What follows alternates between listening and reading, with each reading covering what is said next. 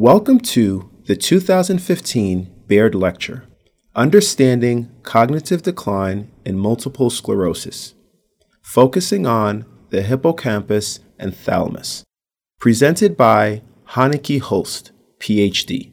Dr. Hulst is an assistant professor of anatomy and neuroscience, Free University Medical Center, Amsterdam, Netherlands, and focuses her studies on cognitive rehabilitation. This presentation was recorded on Thursday, November 19, 2015, at the Kessler Foundation Conference Center, West Orange, New Jersey, and is sponsored by Kessler Foundation and the Baird Visiting Professorship Fund, provided by William T. and Camille R. Baird. I'd like to thank you all for coming to our Baird Visiting Scientist Lecture, and we're very happy to have Dr. Hanneke Hulst here from Amsterdam, who's going to be talking to us about her work in multiple sclerosis. So Dr. Hanneke Hulst started her studies in the health sciences at the VU University in Amsterdam, where she obtained both her bachelor's degree and her master's degree. She then joined the Master's of Neuroscience program at the VU University, where she got her second master's degree. This one was in neuroscience, with a specialization in preclinical neuroscience.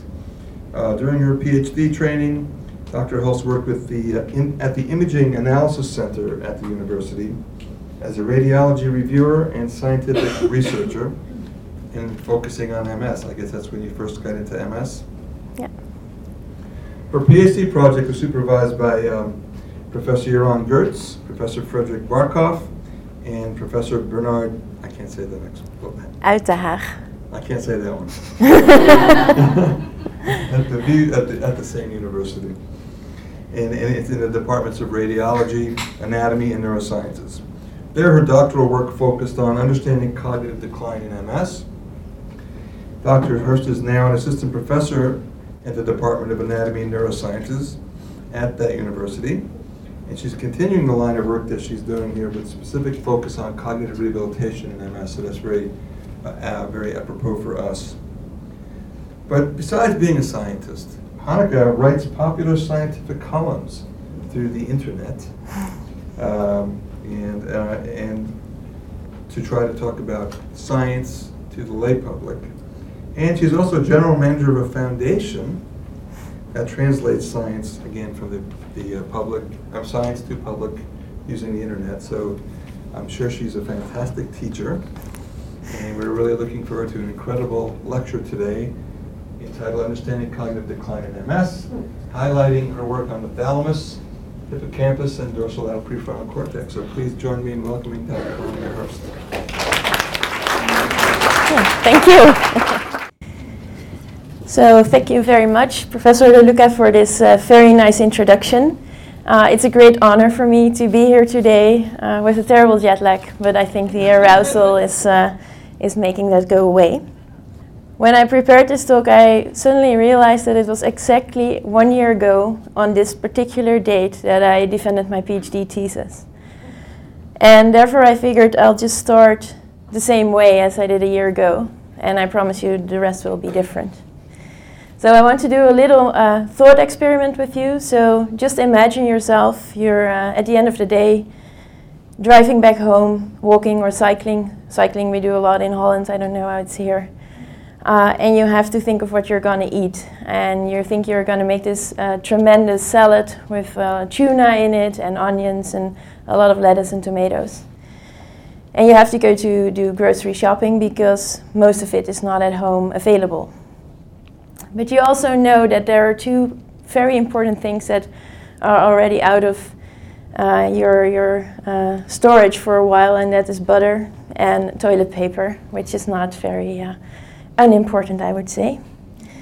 And then you're at the supermarket and you're standing there and you remember everything that you need for your salad, but you totally forgot the two other things that were so important to take with you. And I'm just wondering, who of you recognize this situation? Can you raise your hand? So, are you all cognitively impaired? So when that happens once in a while, it's not a big thing. But for people with MS, this is quite common. So we know that people with MS, up to 70% of all patients will suffer from cognitive decline at a certain moment during their disease. So that's what we're going to talk about today. And I actually split it in 3 different parts. So there is this part on cognition in MS, which is a general introduction. And also what I will try to explain to you the role of the gray matter pathology in that particular setting. Then we move forward to understanding cognitive decline, and I will use my work on the hippocampus and the thalamus as role models to show you how the search for understanding cognitive pathology or cognitive decline actually went. And I'm not going to be complete, so forgive me for that. I try to be as complete as possible, but I have to make a certain jumps sometimes. And then we end with some things that we need to do and what's coming up next, and that is solving the puzzle still, and cognitive rehab, which is of course not really the future, but also something that is already going on. But I think it's definitely the point where we are going to gain a lot of from in the coming years. So this is what is all sort of covered in the coming 45 minutes. So when we move to MS and cognition, there are certain cognitive deficits that we see quite frequently. So we know, for example, that information processing speed is one of the first cognitive domains that goes down, and also that this cognitive slowing has, of course, an effect on all the other cognitive functions patients have. We also see problems in visual memory, verbal memory, and what we also know is that, for example, and I think that is for patients sometimes nice to hear, that a true dementia because of the MS is rare. So it's something in between the very severe cognitive impairment versus the more mild cognitive complaints we see. And because I am raised by radiologists more or less during my PhD, I will give you a little tour into the MRI scans, because when we're looking at MS, there are a few things that are very common and that we know are important. And that is, as we see here, these white dots is the demyelinated lesions in the brain that are so characteristic for MS. But we also see inflammation or tissue loss is here in the black holes. And this is what we see on standard MRI. So if you see a patient in a clinic, these are the pictures you get. Then we have another phenomenon, and this is the atrophy or the tissue loss. And this happens both in the white matter as well as in the gray matter. And here you can see clearly that the brain is really shrinking in MS. And this is also something that you can see on a quite standard MRI scan. And there is also where the problem actually arises. Because if you look at these standard MRI measures as lesions and atrophy, we can only see a weak to modest correlation with cognitive deficits patients have. So actually, we cannot really use these pathological features to explain why some patients do have cognitive impairments and others don't. So that means that we have to look at other things. And then you would wonder what else, because MS was for a long time a typical white matter disease. So if you cannot use these measures, where do we have to look for? And that is actually something that was for a long time discarded. And that's actually pathology in the gray matter of the brain. And when you look into the literature, you see that already early, before the 1950s, there was already the first detection of gray matter pathology in patients with MS, but people thought that was a mistake, or they had done something wrong with their analysis. So in the 90s, there were newer techniques, especially for the tissue. So on the upper side, you see all the tissue and histopathology research. And here is the neuroimaging, so it's more of like a timeline. And here we had suddenly the availability of immunohistochemical stainings that actually were able to stain the tissue differently. And gray matter pathology suddenly became very obviously visible in the tissue. That was an impulse for the neuroimaging departments to say, well, if it's there in the tissue, then we need to do something with our scanners to make sure that we can actually detect this gray matter pathology. And the first scans came available that were actually able to detect pathology in the gray matter. Over the years, gray matter pathology was more and more researched, and also it was found that across disease types. So from relapsing remitting to secondary progressive MS, you see a substantial increase in gray matter pathology. And also you see that gray matter pathology is not going hand in hand with white matter pathology. So it has a different kind of background or underlying mechanism. In these years, also the DIR, the double inversion recovery scan, became available, and that's really, I think, until now, still one of the most common MRI sequences that allows us to visualize gray matter lesions in the cortex and the subcortical structures. And then in the last 5 years after that, it became more and more the kind of road to go more specific, look into specific gray matter structures, looking at high fields and trying to understand this gray matter pathology in more depth. And with regard to cognition, you can imagine that this gray matter might be very important in understanding why patients do actually develop cognitive impairment, more than the pathology in the white matter. So the question now is, because 2011 was already 4 years ago, so what happened in between? Well, there were lots of studies that used more advanced MRI techniques that are still nowadays not used in a clinical setting, but are very often used in a research setting, so diffusion tensor imaging, but also functional MRI during a task, also during rest. And we looked at the brain in a more holistic way, so look at the whole brain and look for network changes, connectivity, and even effective connectivity. You look for how well does the brain actually communicate, and maybe are these the factors that explain why some patients do get cognitive deficits and others don't. So from here, I would like to zoom in on my favorite structures of the brain, which is when we're talking about general cognition and attention, the thalamus. When we're talking about visual memory, the hippocampus. And I will very briefly touch upon the dorsolateral prefrontal cortex when we're talking about working memory. So the thalamus in MS is, of course you can imagine the thalamus is the center of the brain, and it's probably therefore very prone to all kinds of influences and diseases, disease activity, lesions, and the tracts that go through it. And thalamic pathology is therefore also very frequently seen in MS. And in the tissue, this is really like neuronal loss and demyelination. We see atrophy. We see that clearly on MRI scans. We also see that it's different for males and females. So males are most of the time more severely diseased. So you see also earlier in the disease thalamic atrophy. There are changes in the brain metabolites. So when you use MR spectroscopy, you measure changes in the thalamus on N-acetyl aspartate, which is a marker for neuronal health. There are diffusion changes within the thalamus. And all these more advanced measures of thalamic pathology actually also shows us a better correlation with physical disability and with cognition. So that already indicates that going away from the lesions, looking to other structures in the brain, that actually helps us to find better correlations. But they are not perfect yet, so it's not a fulfilling or a complete answer.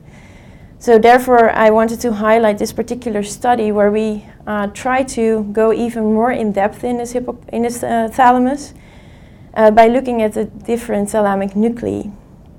Because as we all know, the thalamus can be subdivided in a lot of different nuclei, and they all have their own specific cortical output and input regions. So that actually also shows us that damage to a specific part of the specific thalamic nucleus will have a different symptom dependent on the location where the damage actually appears. So, for example, if you look at this picture here, we have all the different thalamic nuclei, and you see that all these different nuclei go to another region in the cortex. So talking about cognition, we think that maybe the anterior nucleus that's actually connected to the cingulate gyrus and also receives its input via the mammillary bodies of the hippocampus this might be a very specific structure that can be impaired in cognitively impaired patients. So what we actually did, we examined the different thalamic nuclei and the integrity of their associated tracts by use of diffusion tensor imaging and tractography.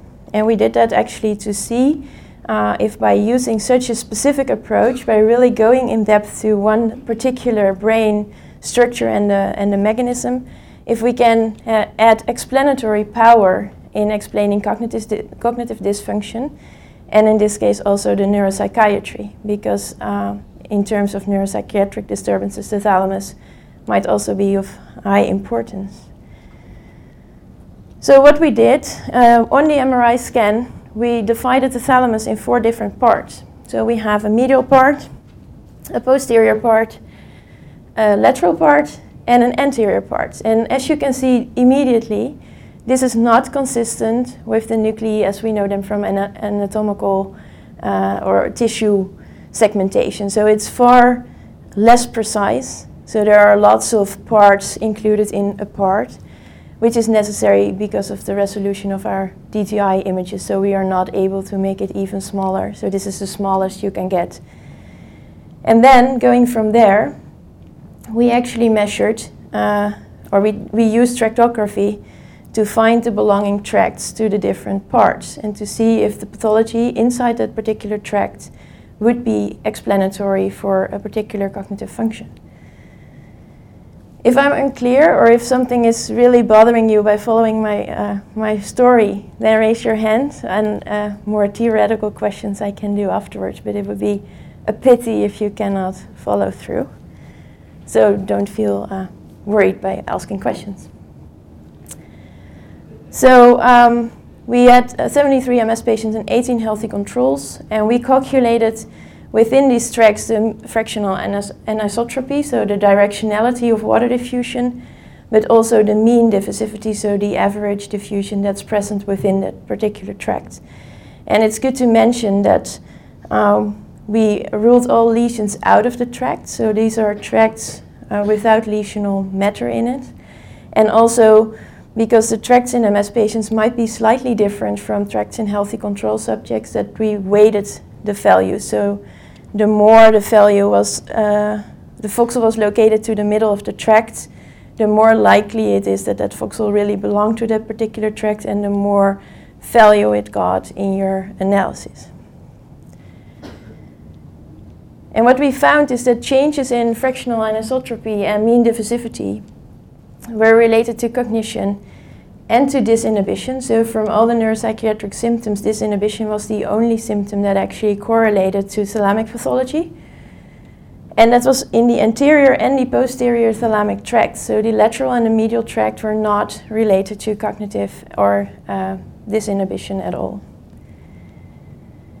When we put it all in a regression model to see what is the most important predictor for using all the different MRI measures we have, we found that whole brain lesion load, so the white matter lesions in the brain, do still explain part of the cognitive deficits, but the MD within the thalamic tracts were equally important. So you actually can add variants or explained variants to your model by including or by looking at these thalamic tracts. And with regard to the neuropsychiatric symptoms, in this case disinhibition, 18% of the variance was explained by the total lesion load in the tract that we also measured. So this already shows us that looking in more specific terms of the thalamus, we can actually add explained variance and better understand what's going on in the brain, but still these numbers are far from perfect, of course.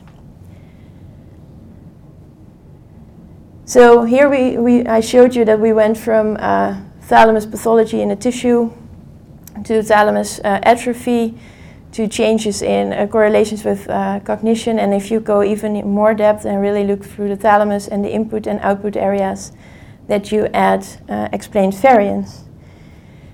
And then if we look to the other structure that I had in mind that I like a lot is the hippocampus.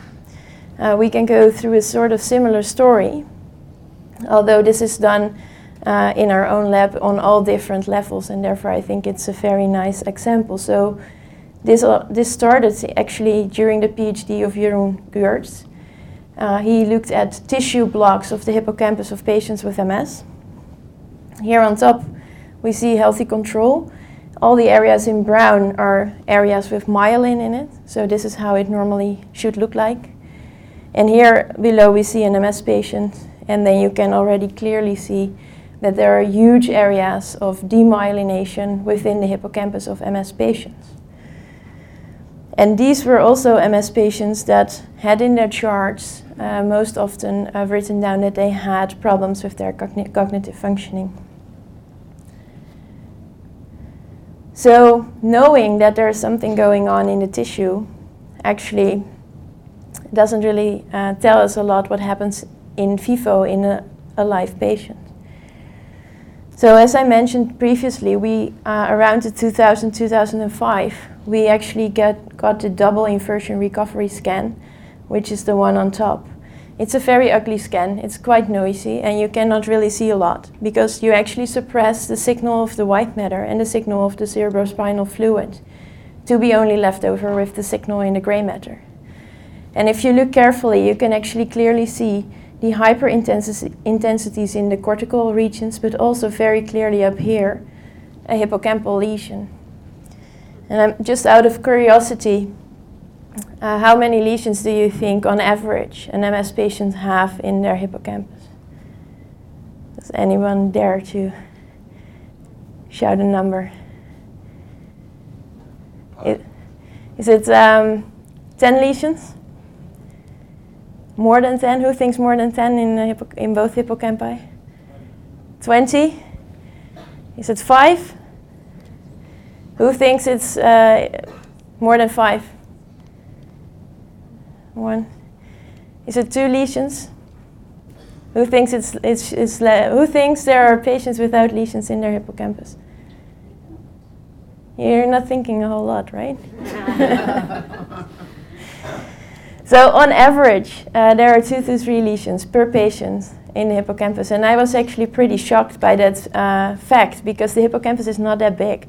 It's actually a pretty small structure, and we see around 2 to 3 lesions per patient. So that to share that shocking effect that I had when I heard. Zooming more into the structure itself, we know from other research groups that there is also atrophy in this particular hippocampus. And if you scan on a high field or on a 3 Tesla scanner, you're actually able to divide the hippocampus by different parts. And then we know that this green part, which is the corneomonas region 1, that is the part that particularly is prone to atrophy. So that's where it starts. And then it actually moves to the body of the hippocampus.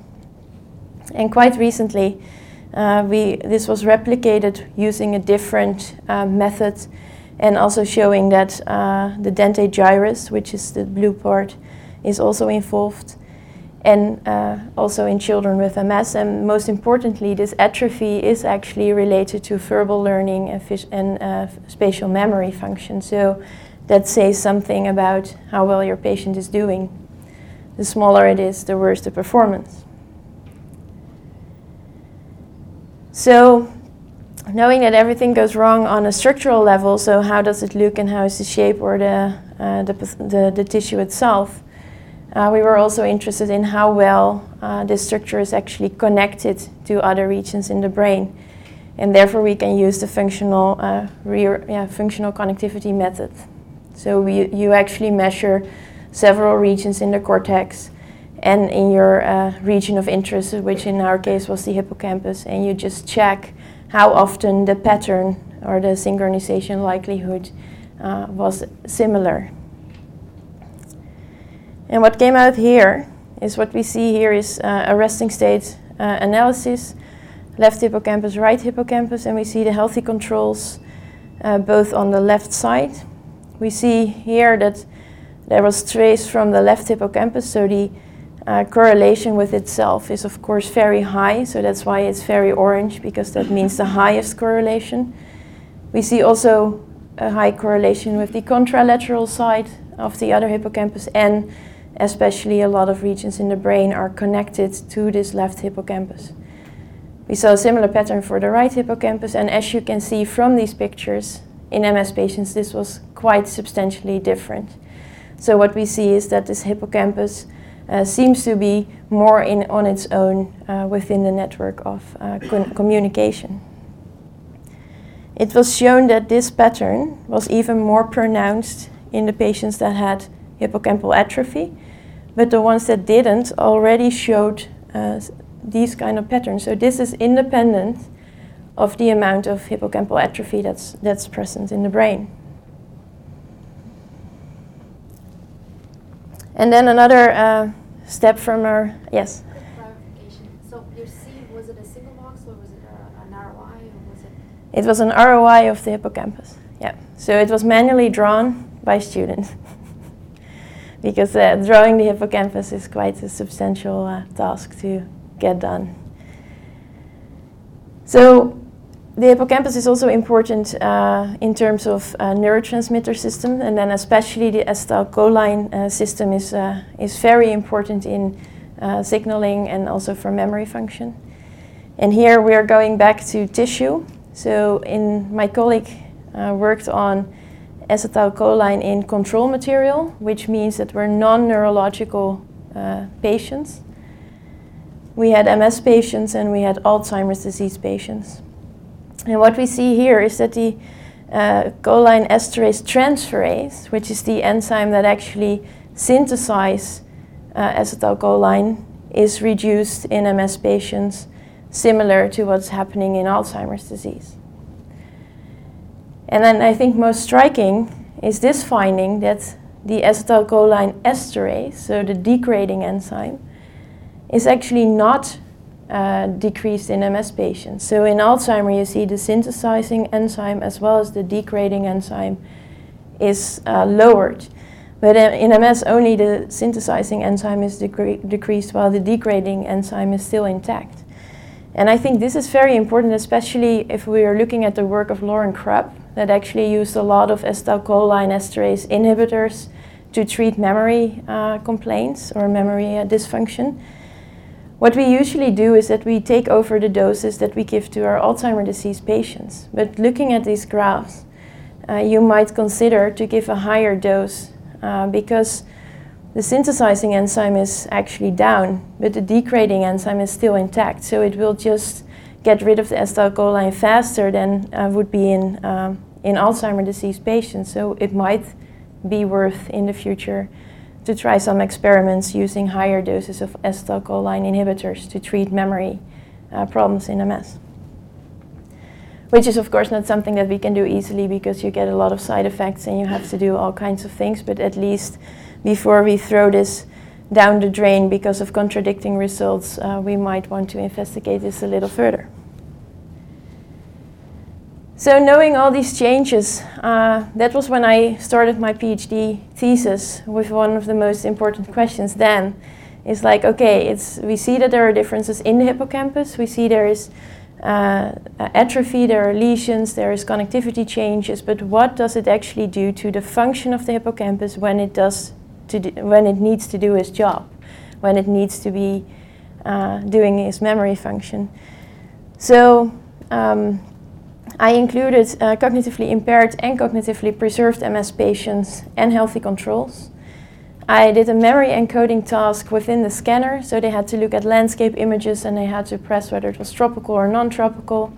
And then after half an hour, they were still in the scanner. They had to indicate whether they had seen the picture before or not. And when they had the correct encoding, so when they were able to correctly remember the items, that were the items that were in the model to look for changes in the brain.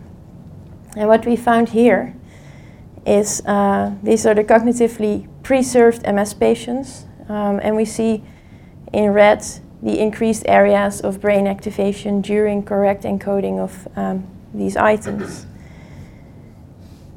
And then in the cognitively impaired patient group, we saw something that was pretty striking, and because everything you see here in blue is decreased activated. So you see this whole hippocampus is decreased active, while here we see that the perihippocampal areas are actually more active. So that's led us to the following hypothesis, which is not only due to this study, but there are lots of groups that actually showed similar things. That is namely that when there is cognitive preservation and you measure increased brain activation in response to a task, that actually is able to limit the amount of cognitive impairment, which is indicated in the blue line. But once you see decreased brain activation during the task, and that's the moment where we can start measuring this cognitive impairment. So it might be that this is sort of a compensatory mechanism to prevent the brain to get into trouble. And then, of course, knowing that this all plays a role, we also wondered, but what of all these measures is now actually the most important to explain cognitive functioning? Is it the cortical lesions, the hippocampal lesions? Is it the activation during a task? Is it the connectivity during rest? Is it the atrophy or the shrinking of the tissue? So just curious, what would you think is the most important in explaining cognitive functioning of MS patients? Who thinks it's the atrophy? 2 people? 3? Half? Who thinks it's the lesions? Nobody. Who thinks it's the connectivity during rest? And who thinks it's the activation during a task? So we're pretty clear. The structural measures are not that important, and the functional ones are still in the race of getting elected to be the most important variables. So we put this in a model, and we actually found that both functional measures were most important. So the structural measures did disappear or did not survive these regression analyses. But we see that reduced hippocampal activity in the right hippocampus was associated with a worse cognitive outcome. An increased connectivity was associated with worse cognitive outcome. And we found that males were doing worse, but well, that's maybe something we already know from daily life. Sorry. In the healthy controls, it was educational level that was most predictive of cognitive functioning, and I think this fits very well in line with the cognitive reserve theory that the higher you are educated, the better your cognition is. So male gender is also something that I mentioned previously, that we see quite often in MS patients, that male patients are worse off. We see also altered functional connectivity in male MS patients.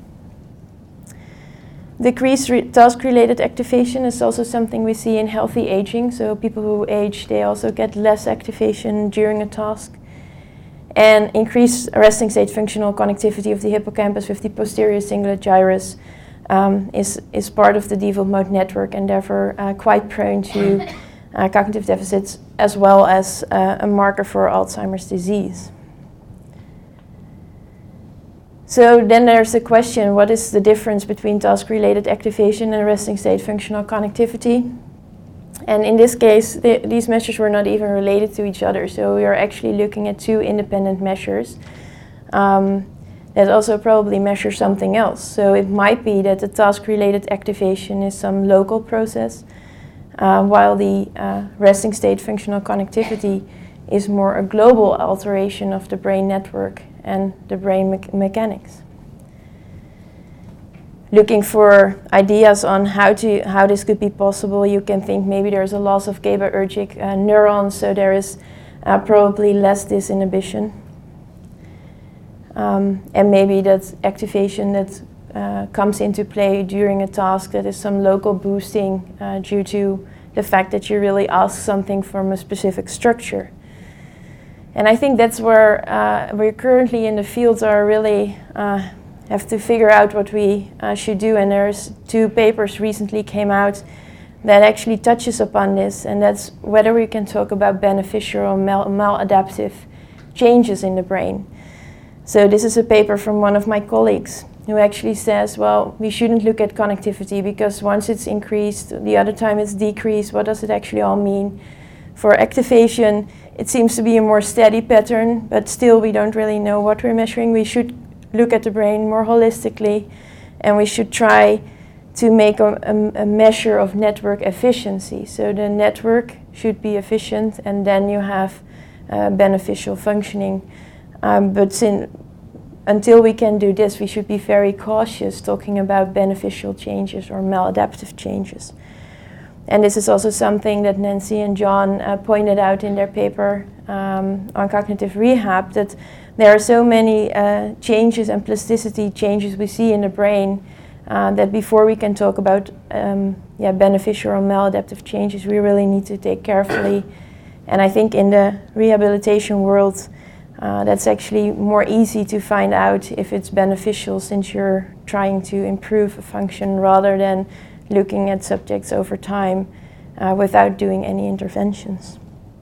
So the increased activation, although we think it's beneficial, it might not be. It might be the start of something bad that's going to happen. And I think it's very necessary that we get a grip on what it actually is we're seeing. So going from there and knowing that we have all these nice and advanced imaging measures, there are a few things we do need to do now. And I think one thing is that we still need to continue solving the puzzle, because we know we learned a lot, but we are not there yet. So we have to continue trying to understand what happens in the brain. And we should use more the cognitive rehabilitation to also try to understand and get a grip on the brain plasticity we have and we see. So putting this still in the figure, I think here the point where you see from increased activation where it turns to decreased activation, why that actually turns or why that swaps around is something we don't know. We don't know what the trigger is. So it might be nice to get a grip on this. And at the same time, trying to influence these curves or getting them more towards a healthy situation. That is something that we can try at least to achieve with the cognitive rehabilitation work. So when I talk about continuing solving the puzzle, I think there are a few things we need to do, and one of them is to do longitudinal studies. So we do have a lot of cross-sectional work, and there's also a few studies that looked longitudinally at changes in cognition, but also with MRI included, and the advanced MRI measures, that is still in its infancy.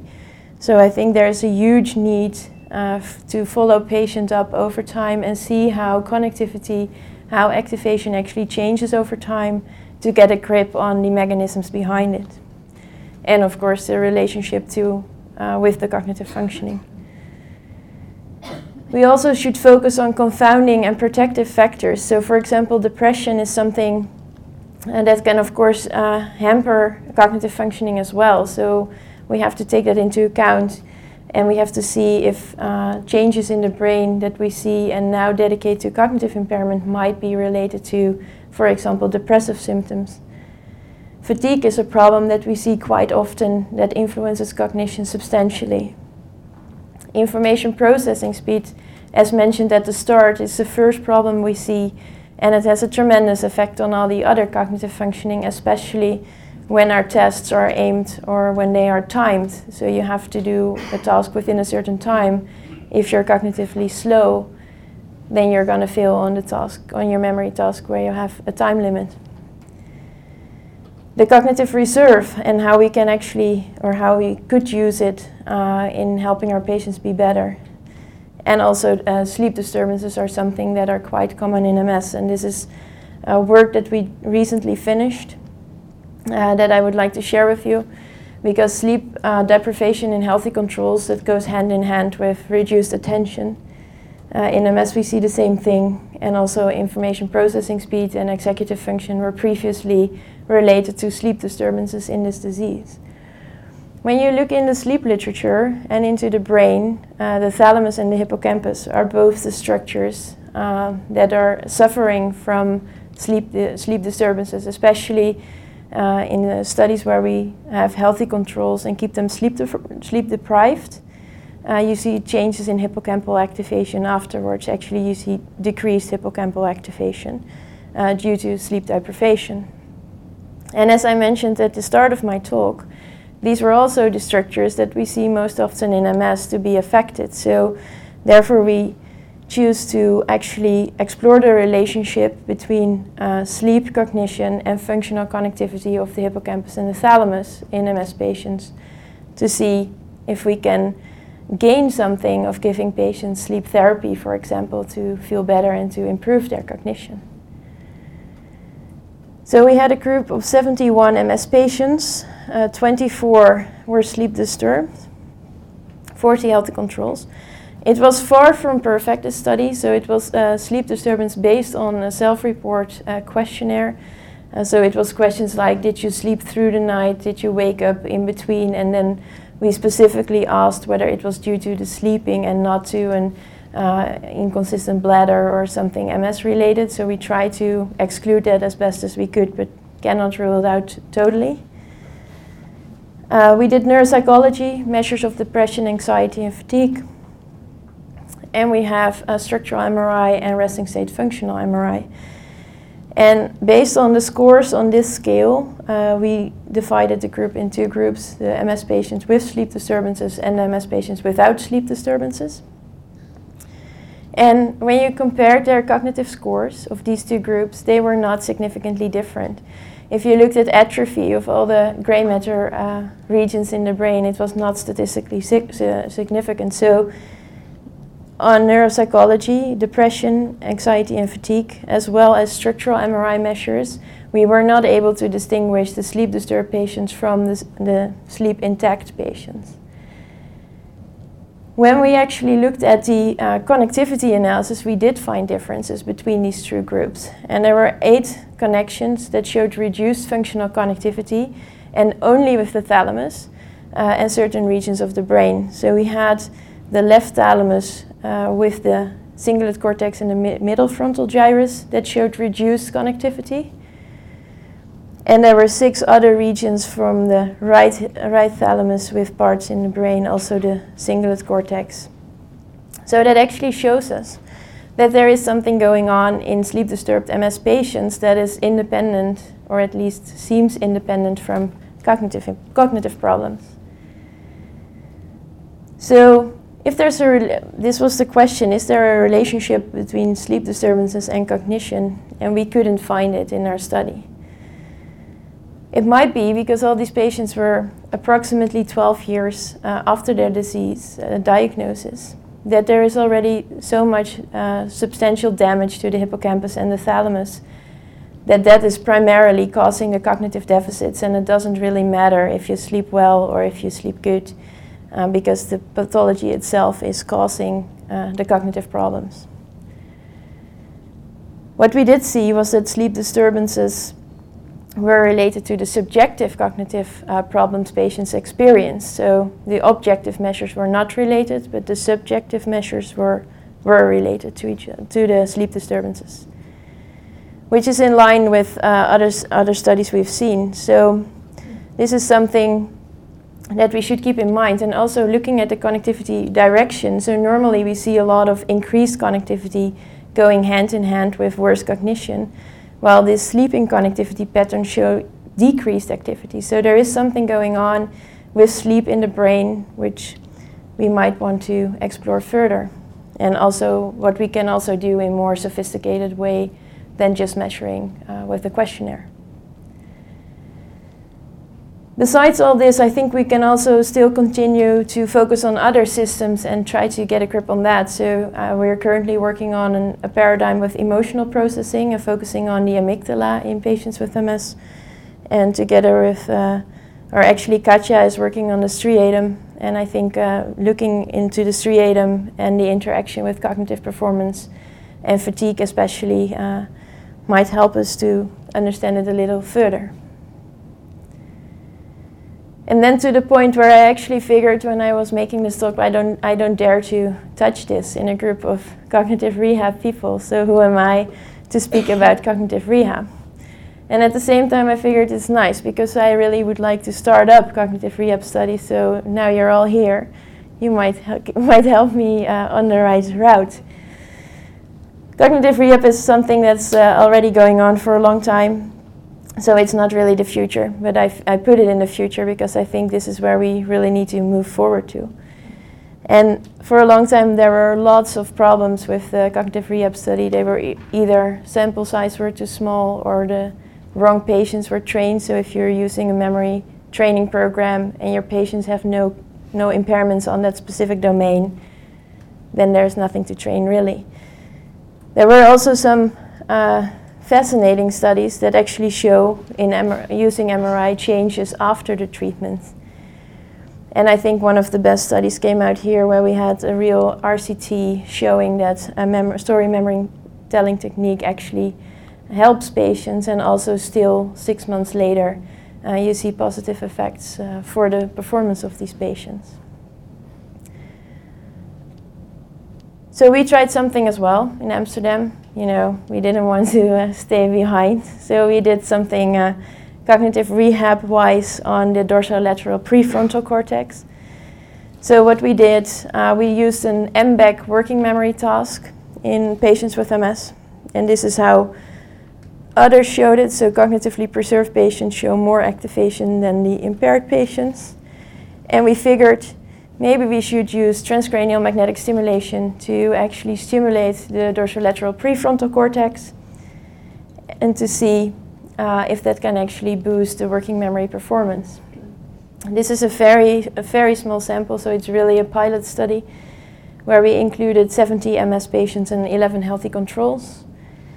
We had 3 sessions, a baseline session, a session where we actually stimulated them, and a session where we gave a sham stimulation. And we randomized the order. And what we actually saw was after the real stimulation, we saw increased activation, and it's very tough to see, on the contralateral side of the dorsolateral prefrontal cortex, which we didn't see after the sham stimulation. So it seems that something is happening after stimulation with RTMS, or repetitive transcranial magnetic stimulation, that works towards more activation in the contralateral side. The funny part was that the accuracy of the MBEC task in the scanner also improved after the real stimulation and not after the sham stimulation. So the accuracy at baseline was similar between healthy controls and MS patients, and after the real stimulation, MS patients improved. And we see higher activation on the same region on the other side of the brain. And I think this is something that I want to be very careful with, but there might be some beneficial potential in this technique. I do have to admit that our patients were all cognitively intact, and that was because the TMS itself can cause epilepsy. When patients have a lot of cortical pathology, that can also cause epilepsy. So all patients with a high cortical lesion load were excluded from participation. And these are also the ones that have more cognitive problems. So the ones that we selected were actually the best patients, and therefore it's a pity, I think, that we couldn't really... No, it was high frequency. Yeah. Do you see increased activation on the ipsilateral side, the side that you were stimulating? No, just contralateral.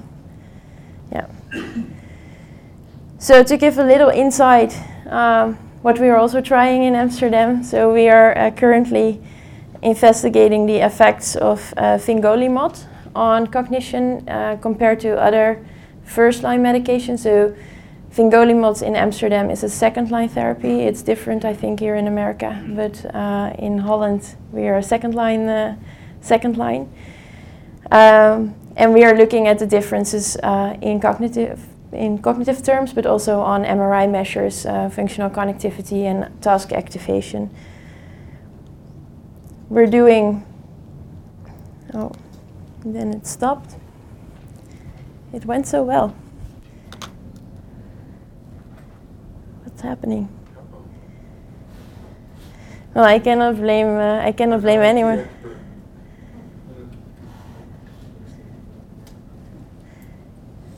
Well, I think my computer froze for whatever reason. Yeah, it's just frozen.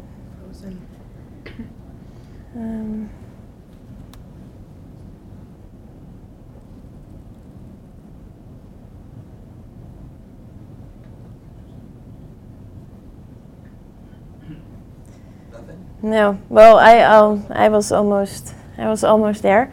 So what we're also doing in Amsterdam is an attention training program. So we have two patient groups. One have attention deficits, the others won't, and they get a laptop with them to take with them to home, and they have to train 7 weeks, 1 hour a week, and they train all the different domains of attention. So it's sustained attention, divided attention, switching attention modus. So you have to imagine it's sitting in a car, you're driving, you get all the things on the road, and you have to form words, and they have to indicate whether it's an existing word or not. They also have to do calculating things, so they see numbers and they have to say whether the sum really is correct or incorrect. They have to do similar things, but then their gasoline actually empty, so they have to see the gasoline emptying and they have to fill it up by pressing the space bar. And they have the version where the sports program on the radio suddenly starts to talk, and they start to give all the football outcomes while they have to make the calculations and they have to check the gasoline. So it's over the weeks it becomes more and more difficult.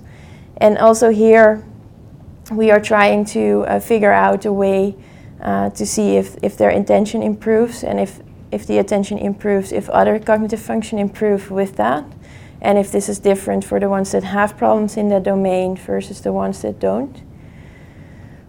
Additionally, we have a dancing program. So in January we start dancing with patients with MS, which is a modern classical ballet mix.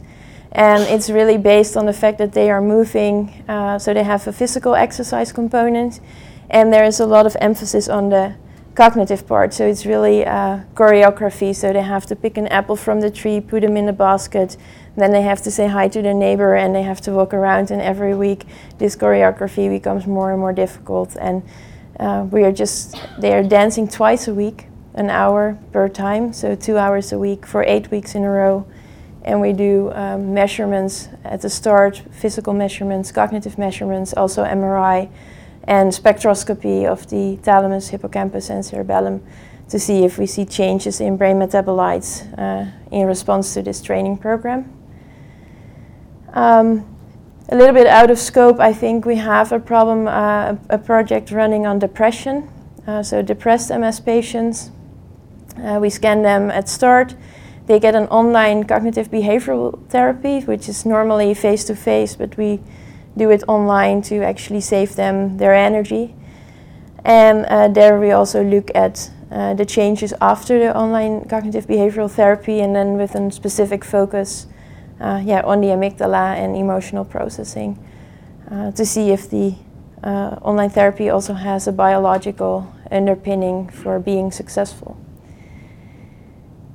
Then I wanted to end with the same slide as I did last year during my PhD defense, which is the same slide as the starting slide, but then with a different text in it, that I hope that one day we will be able to treat cognitive impairment in MS, because I think that's the goal where we should go for.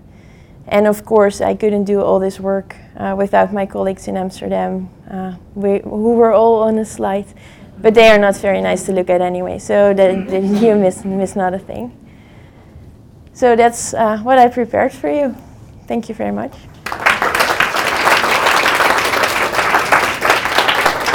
Thank you, Monica. Okay, I'm sure we have some questions. Right. We talked about doing some application on thalamus. We know that we really don't get a lot of contrast in imaging in thalamus using MRI. So you basically segmented thalamus into 4 different regions. And based on which imaging you make that segmentation, and how good? Yeah, so we did not segment on a subject basis. We used Morel Atlas, which is an atlas based on tissue. So it's really histologically defined regions, and they are in MRI space. We use that in the healthy subjects, and that's how we actually segment the regions, the 4 regions of the thalamus. So we didn't use our own images to really cut it into 4. So it's atlas-based that we selected the 4 regions. So you like register Yeah. the MRI to that. Yeah, and we did that on a T1 weighted, 3D T1 weighted image. So you mentioned this notion of cognitive reserve, and it's really curious to me because it's also mentioned in research on dementia, for example. And that's the idea that some people, even in light of neurological damage, can resist showing cognitive decline by potentially using some compensatory strategies. And my question is whether, do you see this in MS where you can compare 2 scans to people that, and one is showing a lot of damage but not really showing a lot of cognitive decline, and whether there's something about MS patients that have this cognitive reserve that can differentiate them? Yeah, so what we see is we have this quite clear clinical radiological paradox. So we do have patients with a lot of pathology that are doing fine on all levels. So sometimes you see a scan before you see the patient, and then I would expect the patient to come in a wheelchair, and it actually walks in not jogging yet, but almost. So there is something going on, and in terms of cognitive reserve, I think it's more difficult because the correlations between pathology and cognition are of course weaker than for physical problems. And I think that in terms of cognitive reserve that you just have during your lifetime, during your studies, you make more connections, and therefore if one connection falls out of the network, it doesn't really matter. Because there are lots of other options to take, and if that's less developed, or if due to less cognitive triggering, then you're more prone to actually suffer from a single change. That's what I think happens. Does that come through on the functional connectivity? I haven't looked at it so specifically myself, so that should be I should try to look at it. I have to say that most of our research subjects are higher educated, so there might be a slight bias in our sample. So I don't know if we could really distinguish between people with a lot of cognitive reserve versus fewer, and then look at the scans. Would be something to keep in mind, though. Solana? On the sleep study, the difference you found on the connectivity between individuals with sleep problems and individuals without sleep problems in MS, is it the same patterns that you find in healthy controls with sleep deprived and not? Yeah, it's a very good question. We had 3 healthy subjects with sleep disturbances, so I couldn't check for that. So actually that's also what you expect in a healthy control sample. You wouldn't expect a lot of problems. So that is the difficulty also in sleep studies, that when they report outcomes, it's most of the time that they keep people sleep deprived, which is of course far from the natural situation where people for months in a row sleep badly. So I cannot answer your question. It could be interesting to see if the sleep problems affect more individuals with MS. Yeah. In contrast with healthy controls, because I assume that also the healthy control will be affected if you have sleep. If you have sleep problems, even if you are healthy control, you might have some troubles, but probably in a less extent. Yeah. I have a question about compensatory activation. So oftentimes in MS studies, you find that they have more activation on the contralateral side than healthy controls, and some people say it's compensation. But you've actually induced it with your TMS study. You induced activation on the contralateral side, and they performed better when they did that. Yeah. So I was wondering what your thoughts were about that.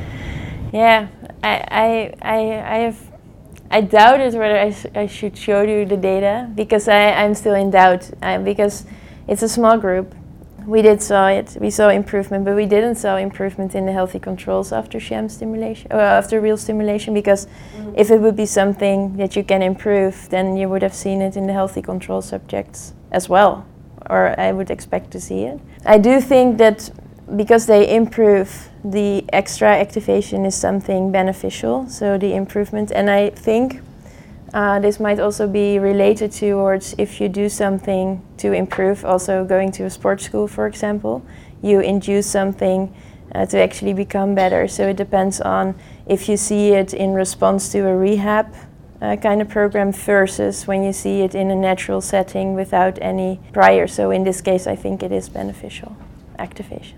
So I was going to ask you a similar question because I keep getting this question asked of me all the time. So I figured you could answer it. So a lot of times people show increased activation is associated with worse performance, not better performance. And yours, you were in hippocampus, you were showing decreased performance was associated with worse performance, right? Decreased fMRI activation in hippocampus. But people oftentimes say that this increased activation is compensation.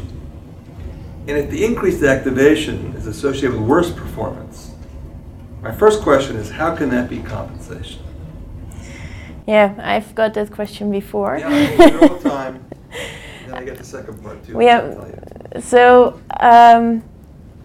Because we don't know, of course, what's going on, but assuming that it's compensation, it might be when you still see it in worse performance that it's a kind of rest.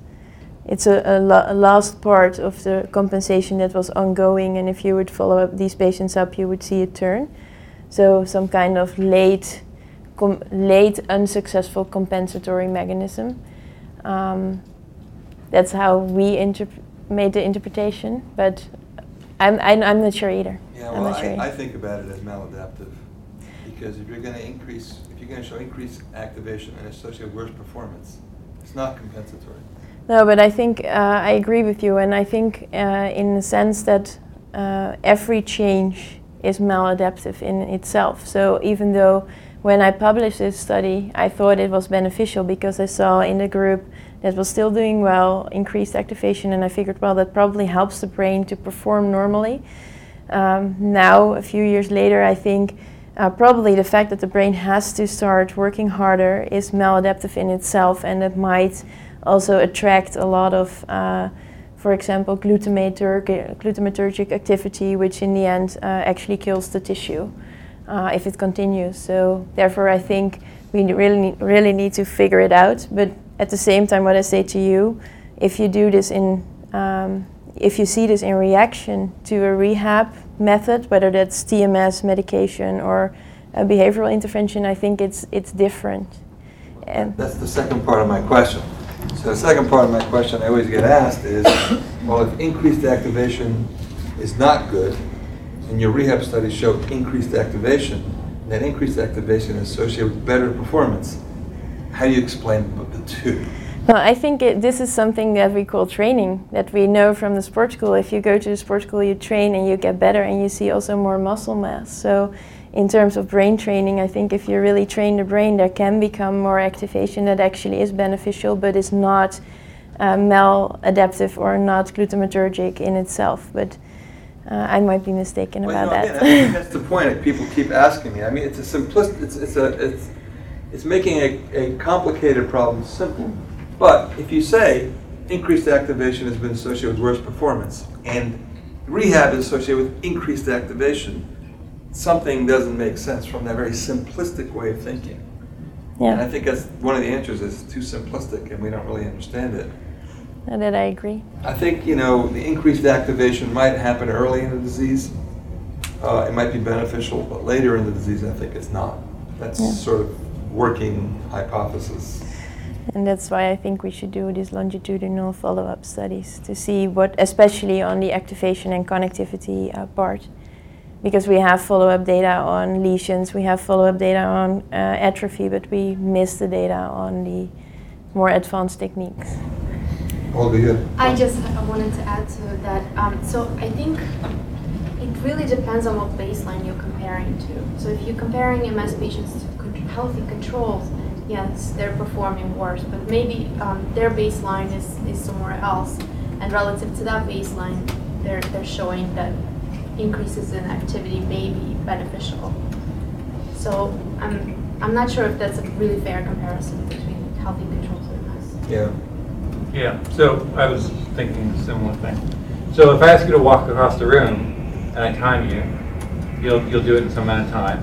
If you step on a nail first, so you're holding your leg, and I ask you to do it, you might hop across the room. You'd have a lot of extra activation in your contralateral leg. You get across the room, you do worse, but you get the job done. Right. And so is that extra activation in your contralateral leg, is that maladaptive? Is that it's associated with worse performance, but it's allowing you to get the job done? Well, if you got there slower, then I would say it was. Okay. Anyway, other questions, thoughts? Yes, Denise. This is a very small question, but the first study you presented data for the DTI. You presented functional anisotropy and inclusivity. Did you consider looking at axial and radial specificity when you looked at the changes to the weight matter technique? I did consider it. I didn't look at it because in the end we had so many tests and so many measures that due to multiple comparison problems I couldn't analyze it. But I also think in terms of, because then you're pointing towards a neuronal versus a demyelination problem, that I think the evidence for either or is still under debate anyway. So I figured the mean diffusivity and the FA are covering the biggest part of the message. But I agree that in the ideal situation I would have looked at that as well. Yeah. Right. One more question. In one of your studies, you checked the correlation between the cognitive functions in MS patients associated with four different possibilities. One is the lesion numbers, right, in campus, and atrophy, right? Also, you checked the functional connectivity. And you found out that the lesion numbers and the atrophies actually are not significantly correlated with functional cognitive functions in MS. But so how specific is this to MS that you see the correlation between the functional connectivity associated with cognitive functions decline or MS? How specific to MS? This, if you're talking about the lesions or demyelination lesions, and then okay, this is the characteristics mark for MS patients, and there are, and you can really see that in anatomy. But when you're talking about the functional connectivity, how specific is that for MS? That's a very good question. Where I don't have the answer to, unfortunately. I do think, however, because the structural pathology is so clearly present, I would have assumed that that would come up as one of the main things. For example, hippocampal atrophy, if the tissue is really gone, I would expect that that would be one of the main predictors.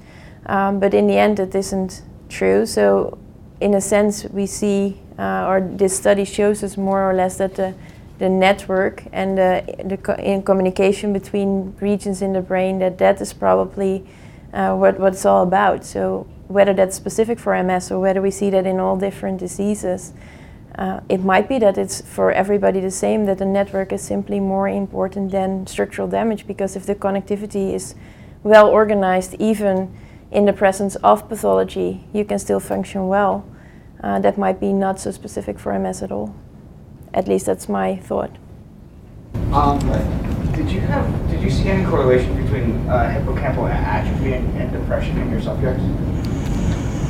I haven't looked at it. The only thing I know in my sample size is that, or in my sample, is that all patients were under the level of a major depressive disorder, and Also for the cognitively impaired ones and the preserved ones, there were no differences. So I didn't really look further in that, but I will definitely do that in the depression study that we're running currently. So Hanneke, if I remember correctly, in the hippocampal study, the decreased fMRI and increased connectivity, the worst performance was in males than in females? Yeah, males were worse. Why? Why are males worse? Well, there is an hypothesis that it has something to do with estrogens. So in a sense that what we see in females is that when they, for example, are pregnant, they have no relapses. So there is a certain kind of protective function of certain levels of hormones. So therefore I think the exact relationship is not known yet. I think there are people in LA looking at that. But I think in a sense that males are simply, due to their hormonal setting, more prone to attacks of MS. Why? I don't know. But I think it has to be some... MS is more common in females. Yeah, but when females get it, they get it less severe. So there has to be an hormonal component. I cannot imagine it has to do with something else. But I have to. I don't know. My last question for me is why fingolimod? We also look at Tysabri. Oh. Well, Tysabri started.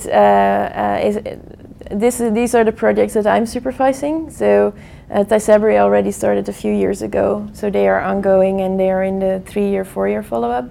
And fingolimod was new when I started this study. So it was just an opportunity, the first oral treatment, and that we started. And we're currently also looking to do the same thing in Tecfidera. Yeah. So it's not particularly. It's more to get an impression on are there certain medications that might be better for cognitive functions than others. Yeah, so no particular, sorry. Okay, well, we want to thank you so much for that great lecture. We appreciate it. Thank you. Thank you.